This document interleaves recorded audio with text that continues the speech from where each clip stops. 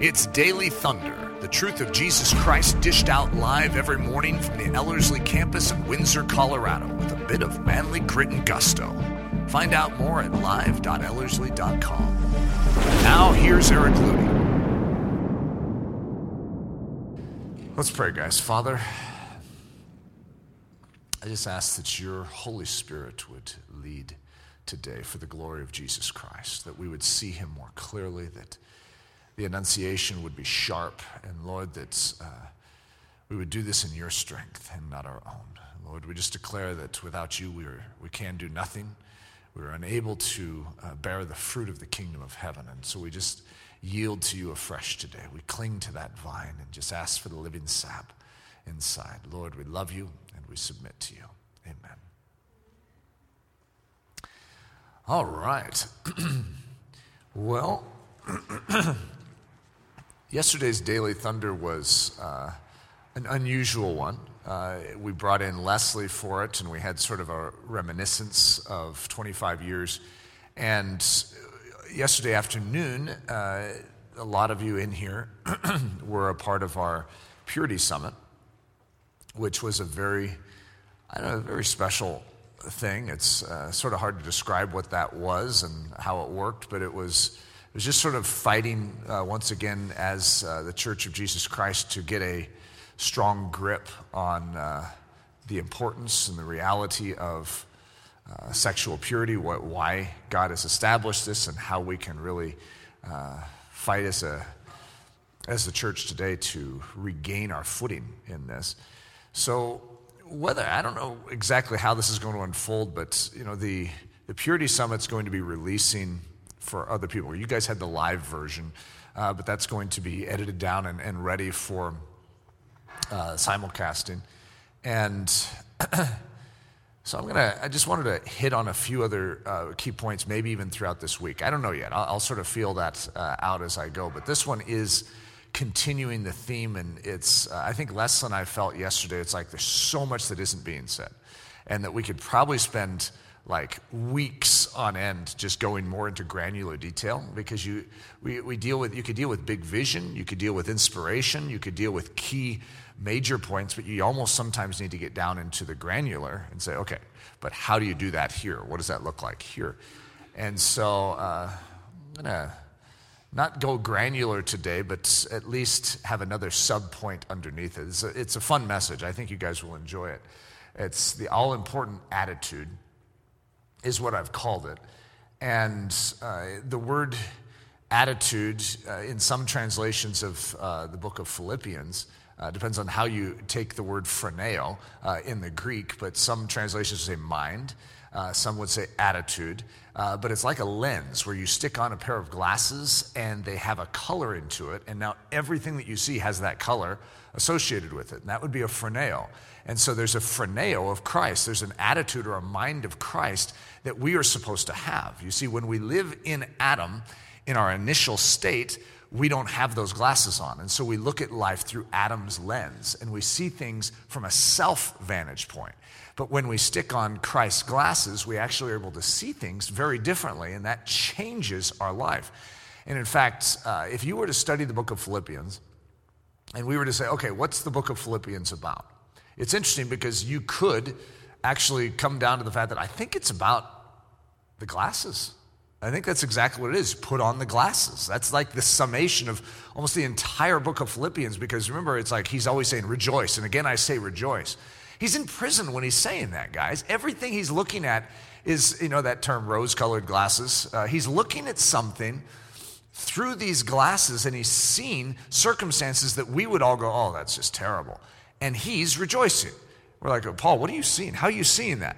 He's like, you guys need to put on the glasses too. You need to see life through a heavenly vantage point. Get into Christ. Look at life through a victory, through the lens of the shed blood of Jesus, and you actually have every cause to rejoice. And so the all-important attitude, when you get these glasses on, it changes you. So one of the things, since we're dealing with the issues of sexuality throughout this week, when we start with just saying, the decisions I make now, and this is part of the attitude, affect my life later, but not just my life, they affect my spouse later. It's an odd thought that most of us really have never had, that I can actually make decisions now that affect my marriage in the future. And a lot of us don't create the link between them. We live a detached life where it's like, hey, I can do whatever I want now, and hey, the future will have no connection to it. When in actuality, it is directly connected to it. And that my decisions now actually affect my kids. Now, when you actually meet your spouse and you fall in love with your spouse, those things then have a greater weight to them, because then you're thinking, wow, I wish I had done this differently. And so that's why it's important now, in the here and now, to begin to think and anticipate the future. Right now, we do have a spouse, and that's Jesus Christ. And the way we're living now is affecting our relationship with him, and it's affecting our eternity, if you want to say it that way. And what we don't want to do is arrive at that ending point with regret, but with a clear idea that when we knew what we ought to do, we said, yes, Lord Jesus, this is your life. I want to live it fully. So living with a future in mind. In other words, just having an attitude that the way I live right now actually affects the future. So Philippians 2, I'm going to take a section out of it, and I'm going to do something in it. I'm going to read it first the way it is, and then I'm going to do something to bring something out in it. Let nothing be done through selfish ambition or conceit, but in lowliness of mind, let each esteem others better than himself. Let each of you look out not only for his own interests, but also for the interests of others. Let this mind be in you, which was also in Christ Jesus. So there's the phroneo. Put these glasses on. The same glasses Jesus had, put those on. Now, I'm going to do something in this, and I'm going to take out the word others, and I'm going to stick in future spouse. You're going to recognize that it's a shift of perspective, which ironically is what those glasses are. It's like a paradigm. You ever heard of a paradigm shift? A paradigm shift is an entirely different framework of looking at something. So you've been looking at something from down here on the ground looking up. Well, what if you got up into the rafters and looked? That would be a paradigm shift. And so in a sense, it's like, hey, you need to get this mind that is in Christ Jesus. You're looking out, from things down here. You need to get up here and look at it from his heavenly position. And so let nothing be done through selfish ambition or conceit, but in lowliness of mind, let each esteem your future spouse better than himself. Isn't that just a weird thing that does in the flow? It's like, You see, if you were to actually consider your future spouse as royalty, and that you had the privilege right now, it's like, yeah, there's someone very, very significant out there, and that you could actually invest and bless them now and treat them as more important than yourself. In other words, what do you want? That's what you say. Well, I crave this. Well, it doesn't matter what you crave. Just think about them. They're even of greater importance. So are you willing to give up your pleasures now to serve them? Let each of you look out not only for his own interests, but also for the interests of, you should say, his future spouse, if we're going to get the pronouns correct in this. Let this mind be in you, which was also in Christ Jesus. So don't just look out for your own interests, but look out for the interests of your future spouse, your future family, your future children. That cute little boy that you're going to have one day, and he has your nose, and if you look at him, with a squint, you're like, oh, that looks like my granddad. Whatever. That's miracle of having children. That this will actually have a great weight in your life, and that you could live in such a way that would honor them even now. Of course, this is the essence of the paradigm shift.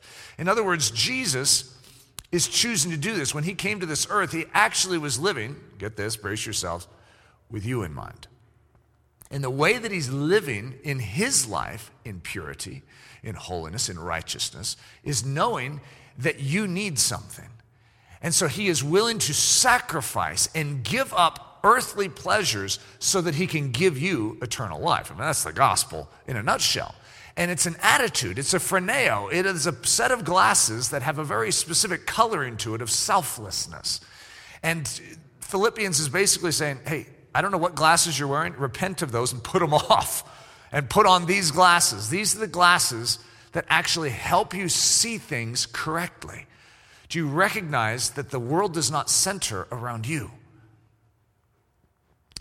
Monroe, Louisiana. If you read my blog series that I released I don't know, it was about a month ago now, on the Josh Harris situation. I had one of my blog articles or blog entries was called The Apology Tour.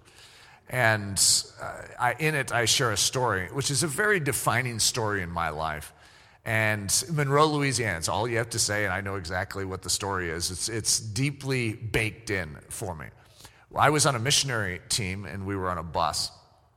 And we were driving around to different churches stateside, and then we were going to go over to Bulgaria on a missions trip for, I don't know what that was, a couple months.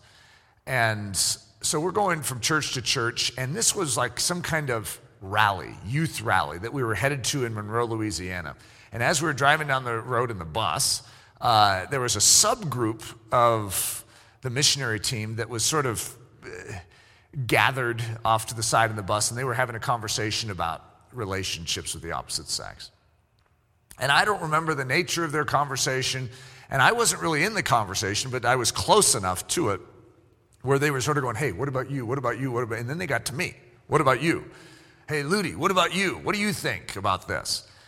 And I had convictions at that time. God was working a lot of what you've even heard me say already in me, but I didn't talk about it because I knew what it would sound like. And that's the last thing I need, is for people to criticize what God is doing inside of me. Because even though these are Christians, I mean, these are missionaries, these are serious Christians, I knew that what was going on inside of me was very foreign to the Christian culture at the time. And so there was this one lady that was sort of like the ringleader of this little group, and she was also one of the staff members on the missions team for our school.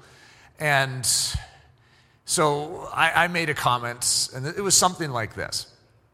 Well, I love my wife, even though I haven't met her yet. And it was something simple like that, not profound, just simple. And this lady did not like that. She was upset about it. And she goes, that is impossible. You can't love someone that you've never met. Well, I do. So how are you supposed to? And so that was about the essence of it, okay? That's about how extensive our conversation was, even though I was a little perturbed by her attitude. I tried to cover it up. And so our team gets to Monroe, Louisiana, and the leadership of the rally comes up to the leader of our team and says, I'm so sorry, I know this is last minute, but do you have someone on your team that can speak on the topic of purity for maybe around 10 minutes? And he's like, I don't know. And then one person that overheard the conversation on the bus goes, Eric Ludy has a lot to say on that subject. So the next thing you know, my leader's coming up to me going, you're going to share something for 10 minutes on purity. I heard you know some things about that. This is the beginnings of my purity speaking career, okay? It was right there. And what's interesting is the moment it was even brought up before me, I knew what I was supposed to say, and I didn't want to. And so I was dragging my feet spiritually in every regard. And so suddenly I'm just assigned this job in front of this it was very large at the time. It was probably 500 to 800 young people. And at the time, that was just like terrifying. That I was going to have this message in front of them because I knew what God wanted me to say. I didn't want to say it because I knew that they wouldn't receive it. Isn't that a weird thought, that I knew that they wouldn't receive it, and yet I knew God wanted me to give it? Oh boy, this was a hard moment in my life. And yet, if I could say, in essence, it is a crux point of definition for my life and the trajectory of my life. And so I was wrestling with God. I was like, God, please give me something else to say, please. And right at the very end, right before they called my name and mispronounced my name, I said, God, I'll do it for you. I need you to go with me. I need you to do this for me. And so I got up onto stage, and what I shared was very normal for me. You hear what I'm going to say. I'll give you a quick summary of it. There's nothing that abnormal, but it went over very poorly. Let's just put it that way. Not one person made any noise the whole time I was talking, except for that random cough, like in the crowd. I got done. No one applauded. I just sat down, and everyone was stone silent the whole time. And so all I said was, guys, we've grown up in a generation where everyone's talking about external purity, but God's interested in what's going on inside. And he wants to be allowed in to deal with what's on the inside. First, we need to clean the inside of the cup and dish so that the outside would be clean also. And I think we need to allow the Spirit of God to actually inspect us and to change our attitude and our thinking towards this area of our life. And if there's things that we are doing inside that are incorrect, that are not in agreement with God, I think we need to repent of that. Okay, so this is like the beginnings of Eric's speaking career on purity, is internal purity. And I talked about spiritual virginity instead of just physical virginity. And I said, God's interested in something inside. I had the guy that followed up, it walks out onto stage after I get done, bounces on his toes, and goes, "Whoa, well, I'm not here to preach holiness." So that was my beginning. And my team confronts me afterwards and asks me to seek forgiveness over this and to say that I was sorry. They wanted me to apologize to the team for doing this. And I mean, this is a defining moment in my life, which is why I called it the apology tour. This was my own apology tour. I couldn't do it. I said what I said out of love. I said what I said because it's true. I can't apologize for that. That would go against my conscience for that. So that was the beginnings of my grand adventures with that missionary team. But defining for me. And the reason I'm bringing that up is just to show there is a behavior that as we set things in place now, it actually causes a ripple effect. It affects where we go in our life. The decisions we make now actually affect where we go. And so when we make decisions now, I mean, I am defined by that moment back in Monroe, Louisiana.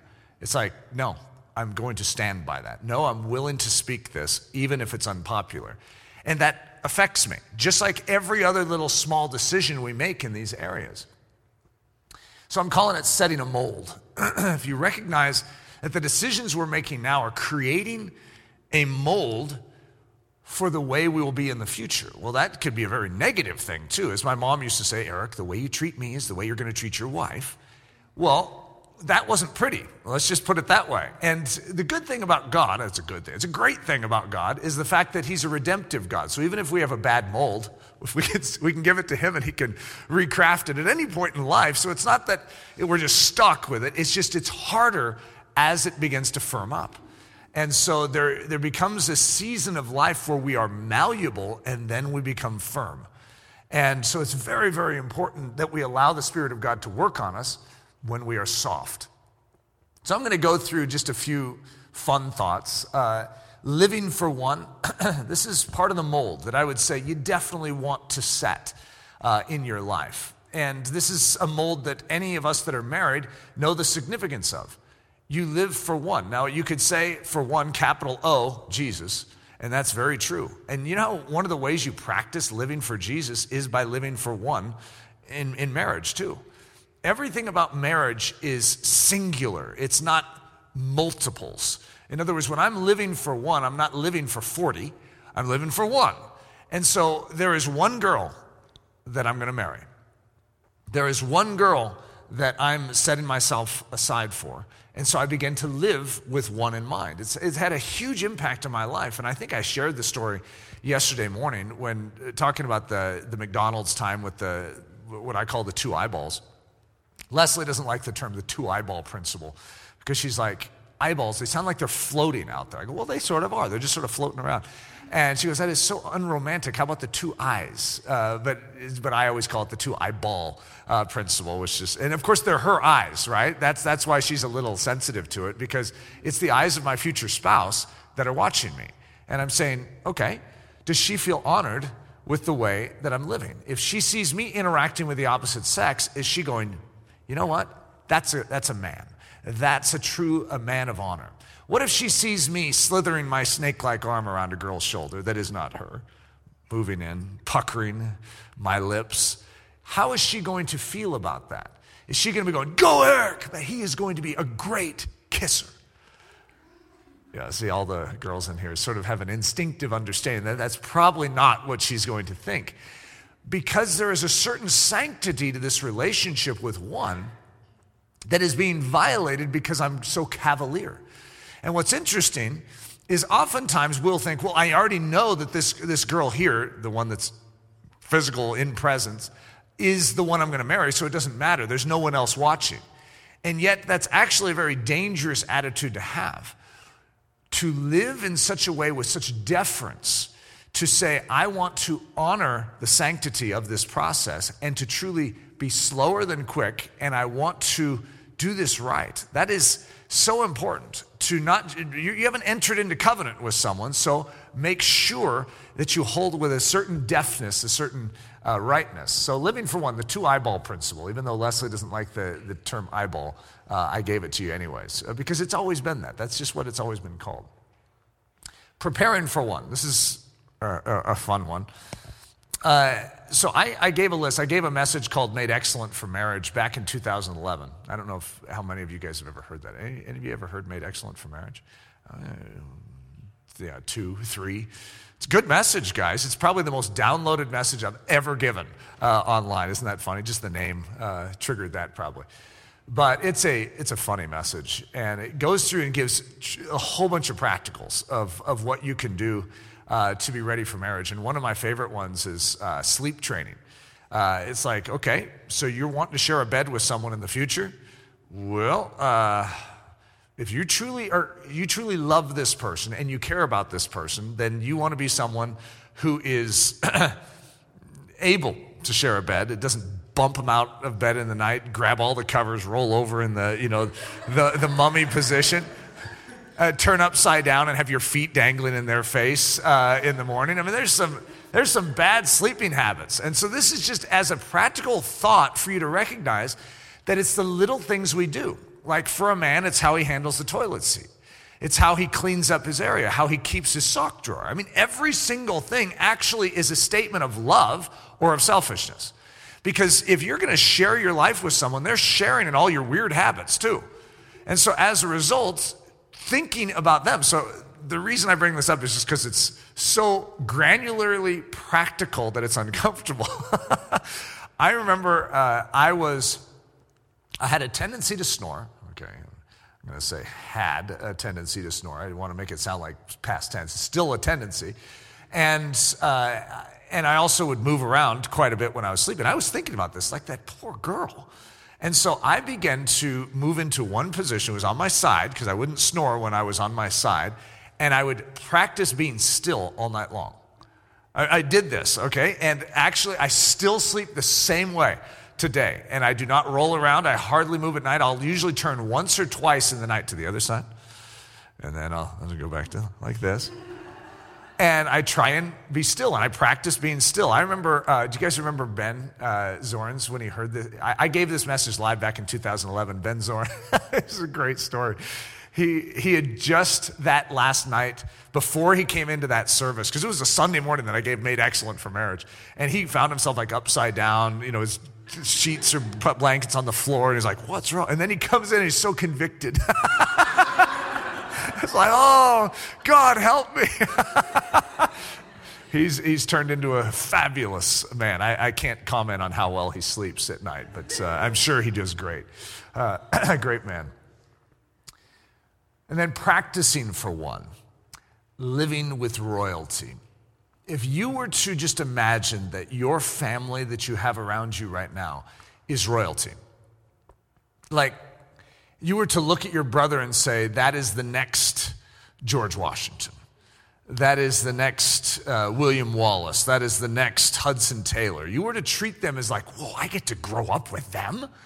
I mean, just imagine, what a privilege looking around your family and just treating them as more important than yourself. And when you live that way, when you think that way, you're actually setting a mold, setting a pattern for excellence in marriage, because it's critical in marriage that you consider others more important than yourself, which ironically is your spouse, is your children. See, authority, like I'm the father in a home. I don't treat my son as if he has more authority than me in the home. That would be dangerous, right? But I need to treat my son as if he has more value and that I would be glad to lay down my life to preserve his. It's an attitude of what position you take. So who's ultimately the servant in this situation? Well, daddy. And that's very, very important to set a mold for. And so, as my mom said, the way you treat me is the way you're going to treat your wife. So as a result, I needed to practice on my mom and sisters. This is very real for me. Everything I'm sharing with you is what I went through in my single years. I was going through this exact thought process that I'm bringing before you. I didn't tell everyone I was going through because you see the responses I got when I ever spoke about, almost every single time I spoke on what I was doing in my own life to prepare for my marriage, I got mocked and I got criticized. I got people mad at me because I would say, it's like, really? What? I don't get mad at you for your dumb ideas that you're doing. You're living for self, and I don't get mad at you. I'm just trying to do this right. I mean, it was weird. This area just sort of drives things to the surface. And so when you do this, I wanted to practice on my mom and sister. And by the way, that sounds really nice when it's someone else's mom and sister. Like if I was practicing on your mom and sister, it sounds so much easier than mine. Because my mom got under my skin very quickly. And I mean, she just has that one thing. I know, I could even anticipate it, Eric. Not until you clean your room. And I would finish the sentence, clean my room. I know. I need to clean my room before I go and ever do anything fun. Okay, I always have to clean my room. My room is fine. I'm the one that live in there. You don't live in there. I'm the one that has to put up with all that stuff. And so, this is like how I grew up, with finishing my mom's sentences, anticipating the irritation. And now suddenly God goes, not a good pattern, Eric. You want to bring that into marriage? Well, no, but my wife and I will have a completely different relationship than that. Eric, this is the mold. Do you want this? What you're practicing doing now is what you're going to carry into your next phase. So the way you treat the number one woman in your life growing up is the way you're going to prepare to treat the next number one woman in your life. Well, that's not good. That's right. It wasn't good. And so God took me on a season of renovating the behavior of Eric Ludy towards my mom and my sister. And that my relationship with my brother, even though that seems strange, what does that have to do with anything in regards to marriage? I tell you what, having a younger brother and learning to humble myself, learning to be a servant, learning to be kind, had a huge impact. Because there's something about family. Get this. Familiar. Family and familiar. You see a similarity between those words? Yeah. There's nothing more familiar in your life than family. And those that are familiar with you oftentimes, they get to see beyond the varnish. The veneer, the outer coating, and they see what you really are. And so as a result, they get the real you. Family is just, they see beyond. Well, whatever they're seeing beyond, that right there is what you need to be allowing the Spirit of God to work on. Right there. You see, when we gather together in here, you're on your best behavior. When you go home, you have a tendency to relax and to just sort of allow who you are to come out. Well, that's that. I want to circle that. Who you are that's coming out. Right there. That is precisely where God needs to work. Not on your social behaviors when you're sitting in daily thunder. But when you're not sitting in daily thunder, when no one's around except for your family and they're irritating you. Right there. That is what is going to define a great marriage or not. And when we allow the Spirit of God to touch that, I remember this one guy saying, Eric, you're only as holy as you are in your home. I didn't like that statement. And I was like, where is that in the Bible? I didn't like the statement. Why did I not like that statement? Because when I would come home, I would change. I was in college praying for revival every day. It was. I'd gather all the Christians into my room. We'd pray for revival. And I was dead serious about Jesus. I was inviting people to Bible studies. And then I'd come home and I was a very different person. Hey, that's my shirt. You took my shirt out of my closet. Put that back. I was watching that. Just because I go to the bathroom doesn't mean you can take the remote and change the channel. Change it back. I was watching the game. What's for dinner? Meatloaf. Not again. Okay? Not good patterns. See, that needs to be touched by the Holy Spirit. And if you're living with royalty, it's interesting because if you were visiting my house for, say, a day, and one of my kids came into your closet and took one of your shirts, It's interesting, but you'd respond very different than Eric just responded in that situation. Because I'd be like, I shouldn't give any names of any of my kids. Hey, little one, that's not your shirt. And then you would say, oh, it's all right. It's all right.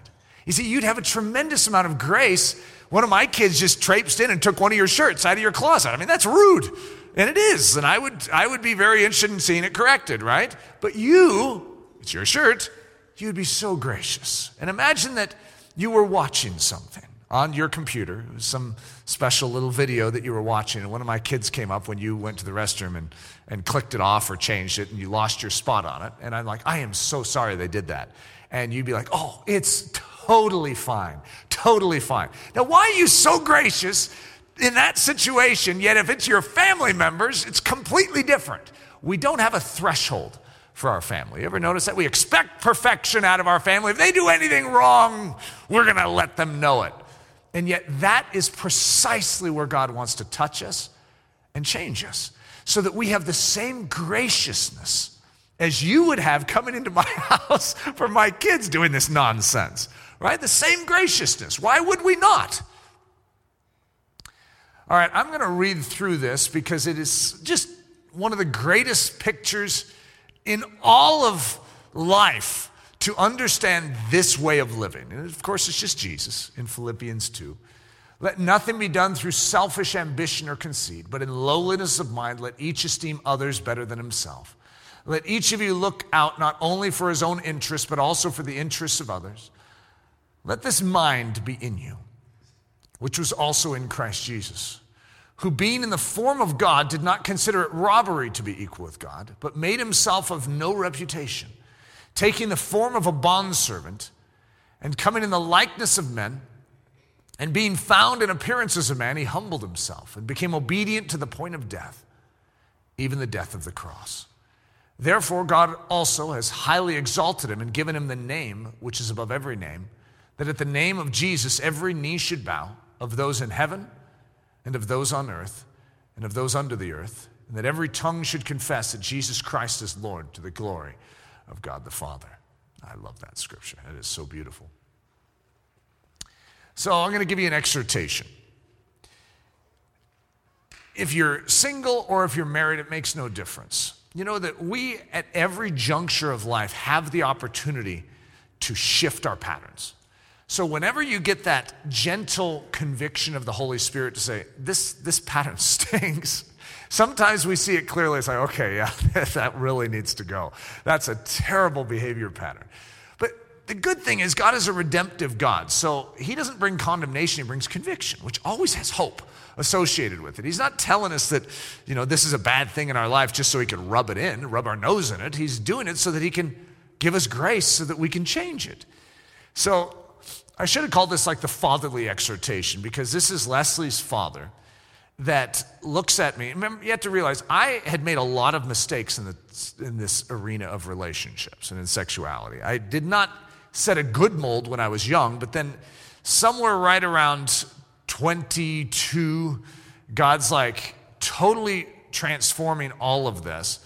And, well, actually it was a little before that, but this is when the quote came in, is around 22 years of age. And I'm dealing with the fact that, God, is there any hope for me? Because I feel like damaged goods. I feel like the way I did things before was so wrong. I've already shared with you little miniature pieces, like the way I spoke to my family, the way I treated my mom. It's like, is there any hope? Don't you feel bad for the girl that would marry Eric Ludy? It's like, oh boy, that sounds miserable. Yeah, I don't even like thinking about that. But this is what I needed. This is the elixir that was given to my soul from Leslie's dad. Eric, you have the opportunity to do this 100% correct starting now. Just trying to chew on that. You see, I don't have the ability in Eric to do it correct, but I have the opportunity to do it correct. How do I have the opportunity? In Christ.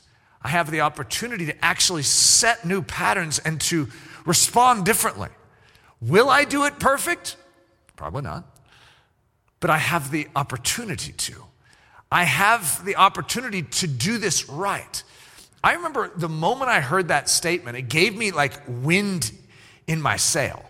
and I begin to set out with a new strength to live differently. It's like, I'm going to do this aggressively because I have what I need in Christ Jesus to do it. Sometimes you just need hope. Sometimes you just need a vision. You have the opportunity to do this 100% correct starting now, as opposed to just thinking, oh, I'm just going to repeat past failures. Yeah, that's just me. Well, who's telling you that? See, this is the sort of thing that really is important for us to recognize, is that the way of God is perfect. God desires to lead us in a new pattern. So I don't know what you've done back here, but let's press on to something greater. Let's allow the Spirit of God to give us grace to do this right. Father, I just ask that you would inspire each of us, not just in our sexuality, but in every dimension of our life. Lord, that we would be able to look and say, oh Lord Jesus, train me, move me, give me the grace to actually take steps forward. You're a redemptive God, and we cherish that fact. Lord, we desire to have this mind in us, which was also in Christ Jesus. We want to put on those glasses and look at life through that selfless lens and say, Lord Jesus, may we live as you would have us live today. We trust you and love you. It's in the precious name we pray. Amen. Daily Thunder is a production of Ellerslie Discipleship Training and the Bravehearted Media Group. At Ellerslie, we are laboring to rouse the Church of Jesus Christ out of its lethargy and see it once again gain the stride of the Spirit, emboldened and brave.